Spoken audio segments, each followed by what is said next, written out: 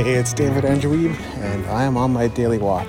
If you've been wondering why I've been capturing some of these thoughts and these ideas as they come to me, instead of going back to the studio or the lab to record myself with proper podcast equipment, it's because these ideas come out of nowhere. So first of all, by documenting them, I always have access to them. I have a catalog of thoughts and ideas that have come to me as they come to me, raw and unfiltered. And second of all, these ideas are usually better captured in the moment. They are better raw and unfiltered than trying to come back to them later and think about what I want to say and formulate what I want to say. By that point, I may have forgotten whatever the original inspiration was. That's why I like to capture these in the moment. Today's podcast is basically about inertia. Inertia describes the tendency for things to stay the same or to remain unchanged. If you've been around this planet for any length of time and someone talks about inertia, what they're usually referring to is, I've been at this thing for a while. I know I need to change, but I don't want to change. The discomfort of facing change feels like it'd be greater than the discomfort of just staying in the situation I'm in and enduring the pain. So it's sort of like better the devil you know than the devil you have no clue about. We could also just say coasting, right? If you're coasting through life, it doesn't mean you're not enjoying it. It basically means you're not really aspiring to more. You don't have ambition. You're not trying to get things. And honestly, that's not a bad place to be sometimes. But when you're enduring the pain and discomfort of something that you know needs to change in your life, you don't generally want to get too comfortable there because the bed of nails just digs deeper into your skin over time. I've been having to face up to a lot more discomfort and inertia as of late. There are some things in my life that I know I've needed to change. I know I've wanted something different, something better, a breakthrough in certain areas of my life, and I sort of coasted. It's not like I wasn't trying for something else, but basically the way it worked was, I'll endure the pain of working with certain clients. I'll stay with them knowing that I only have to dedicate a certain amount of my time to them each week, so the rest of the time I can spend developing my own projects. And in theory, that is how business is supposed to work. You take the time that you have available, not the time that you make, but rather the time that you have available, evenings, weekends, whatever happens to show up in your schedule, and allocate that to building your business. And everything outside of that is pretty much just dedicated to you making a living. If you want to make a living, you work 9 to 5, and if you want to make a killing, then you also work 5 to 9. That's sort of a crude way of explaining it, mind you. I think the truth is, if you want to create a life that you love, you work 5 to 9. Hey, it's David Andrew in the lab.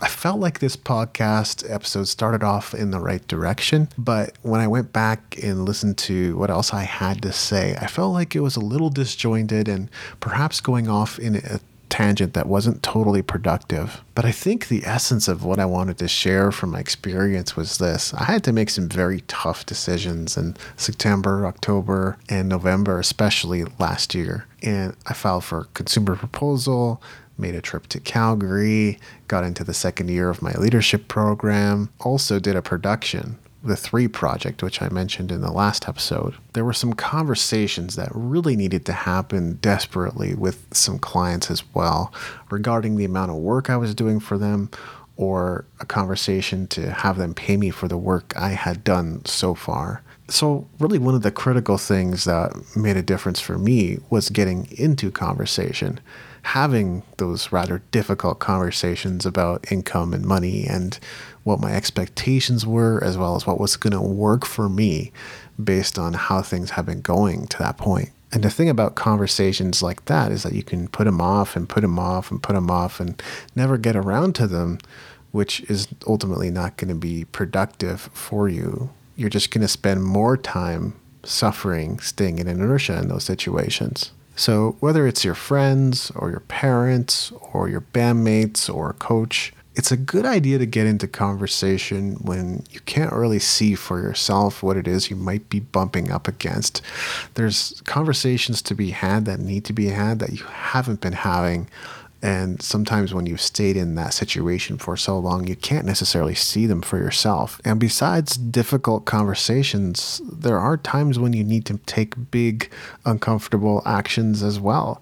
And I still remember 2011 quite vividly, where I had 5 pretty poorly paying jobs that simply would not budge when I asked for additional work or a change in working situation. And the big action that I had taken at that point was to refinance my mortgage. Now, that wasn't even on the radar for me. I didn't even know that was an option.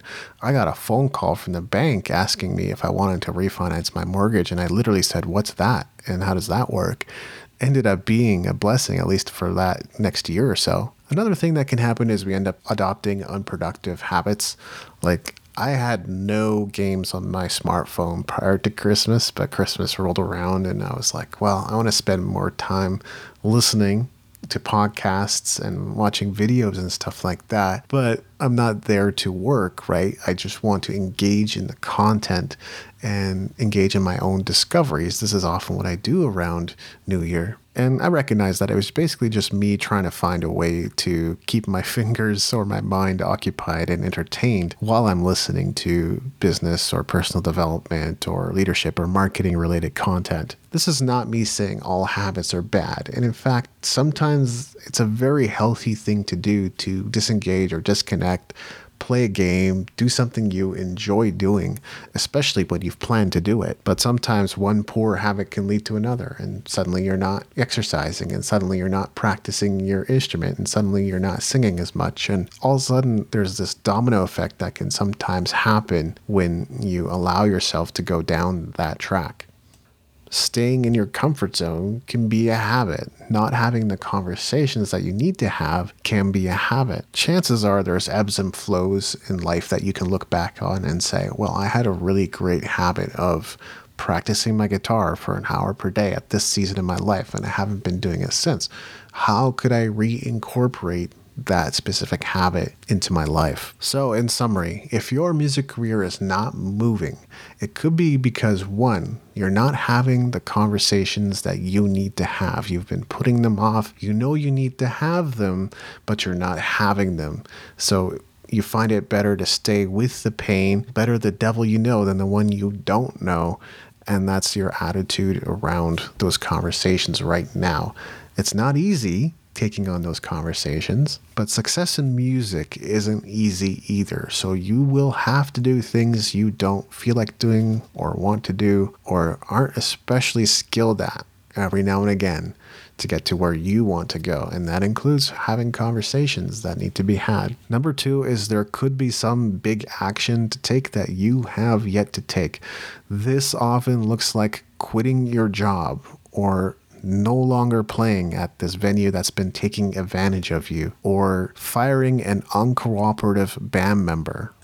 You have to give things a chance. You have to give people a chance. Sometimes there is value in renegotiation, although in my experience, renegotiation is sort of the beginning of the end. You may continue in the same capacity for the next few months or possibly even a year, but after that point, you're probably not going to be in the same position anymore, like it or not. Andrew Hitz from The Entrepreneurial Musician has repeatedly stated that no matter how good things may be in the current situation, maybe it's a gig, maybe it's a job, maybe it's some kind of contract that you've taken on, if you no longer want to continue in the same capacity, the best decision is to leave it behind. It doesn't matter if it's paying 6 figures plus benefits and all these other perks and incentives. It doesn't make a difference. If you're not in it, the best decision is generally to leave because it creates an opening for things that you truly want to create. And then number 3,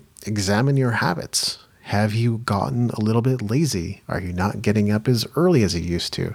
Are you not exercising? Are you not practicing your guitar? Are you not doing the things that you used to do when you got inspiration for songs? If you look back on your personal history, you can probably identify 2 or 3 situations that have led to you being inspired to write a song. So if you're not putting yourself in those situations, of course you're not writing any music. So if you enjoyed this episode of the New Music Industry Podcast, I had a fun update to share with you. We recently put together a stylish t-shirt for the podcast, the official The New Music Industry Podcast unisex t-shirt. You can find it at musicentrepreneurhq.com/t-shirt. This has been episode 284 of the New Music Industry Podcast. I'm David Angeweeb, and I look forward to seeing you on the stages of the world.